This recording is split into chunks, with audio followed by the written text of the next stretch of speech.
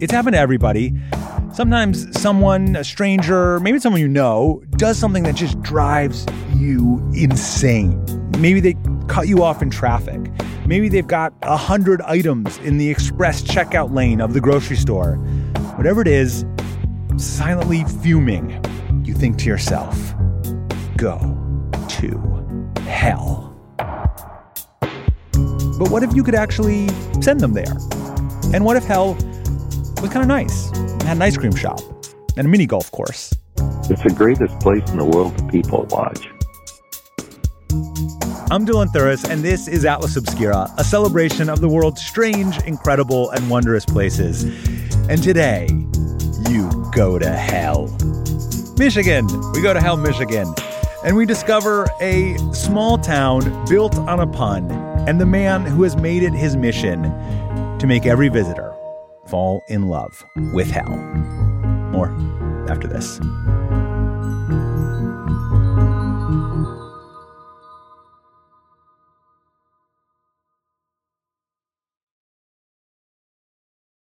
If you're looking for a place where the wide open skies and the towering mountains inspire you to find an untapped part of yourself, you might want to take a trip to Wyoming. It's a place where bold, curious spirits forge their own way on all types of adventures. There is no shortage of iconic, expansive landscapes out there. You can discover breathtaking hikes, stunning state parks, authentic Western culture, and other historic sites, along with the tales of famous outlaws like Butch Cassidy and pioneers like Buffalo Bill Cody. The truth lies west.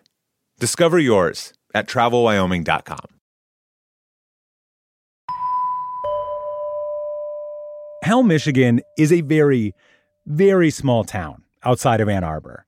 Current population is 72. In fact, it is so small that every part of the town is all within 1 block of each other. Today, we say Hell has 3 business districts, uptown, midtown, downtown. There's 1 building in each. I own uptown and midtown.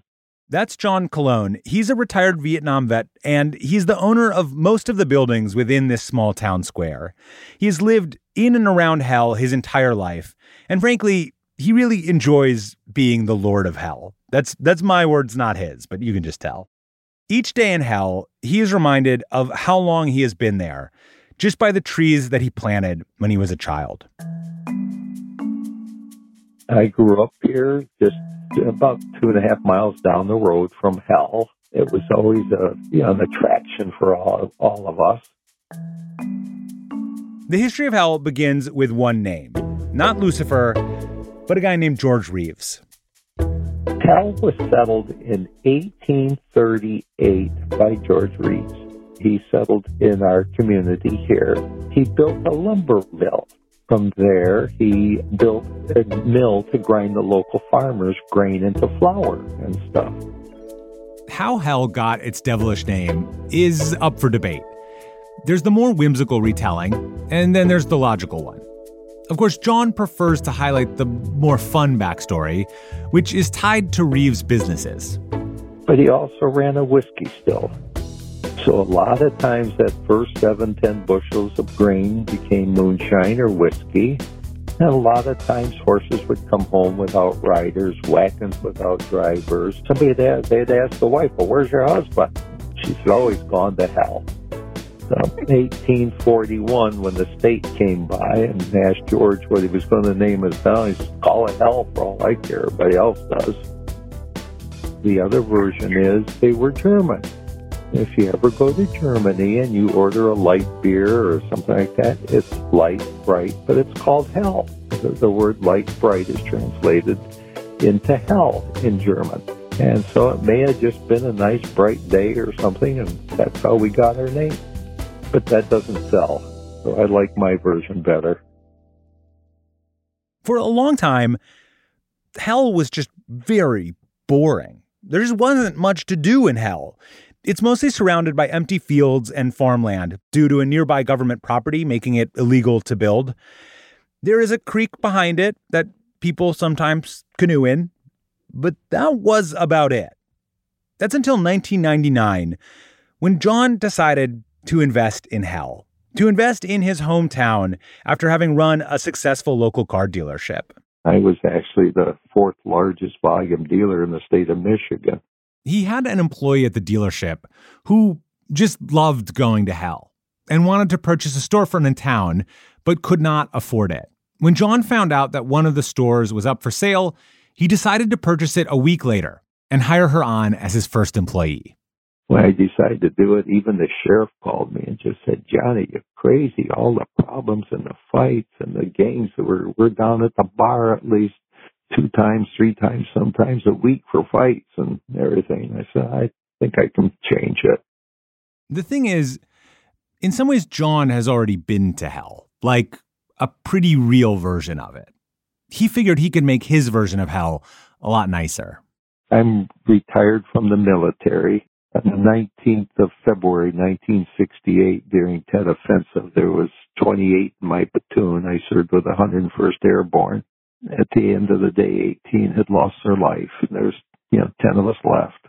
I was found in a body bag in the morgue. And the second time I rolled off the pile of bodies, they decided to open it. They said they worked on me for about 45 minutes, and they forgot to stop the paperwork. My mom and dad were notified I was killed. And it was like 3 days before they found out different. Yeah, I wanted to have people to be happy and giggle and laugh. And we've proven it more than easy to be done.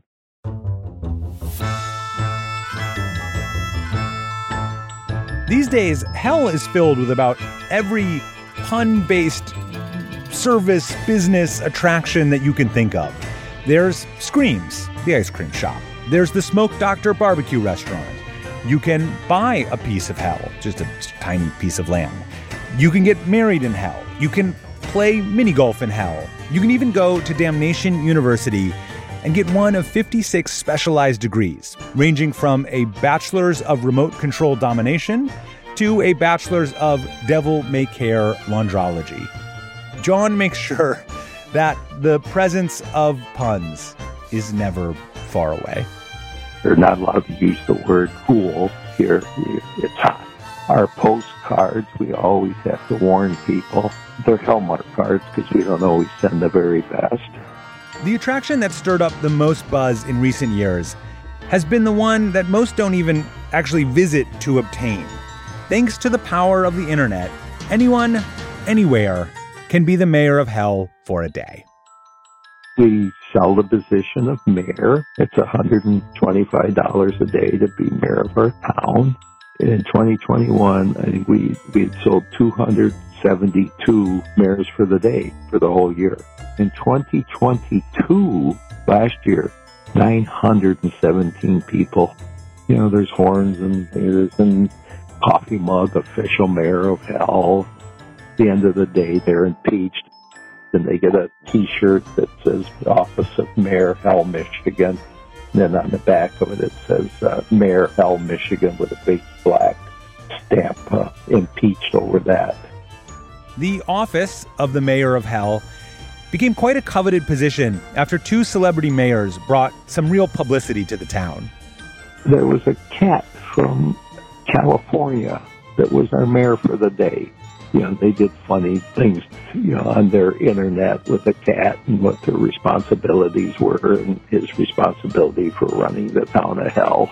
It just flourished. We had horses, pigs, dogs, rabbits as mayor of our town. All of Hell's attractions are pretty moderately priced. The town partners with different organizations to help them fundraise and give back to the community. So the next time you're passing through Michigan, go to Hell.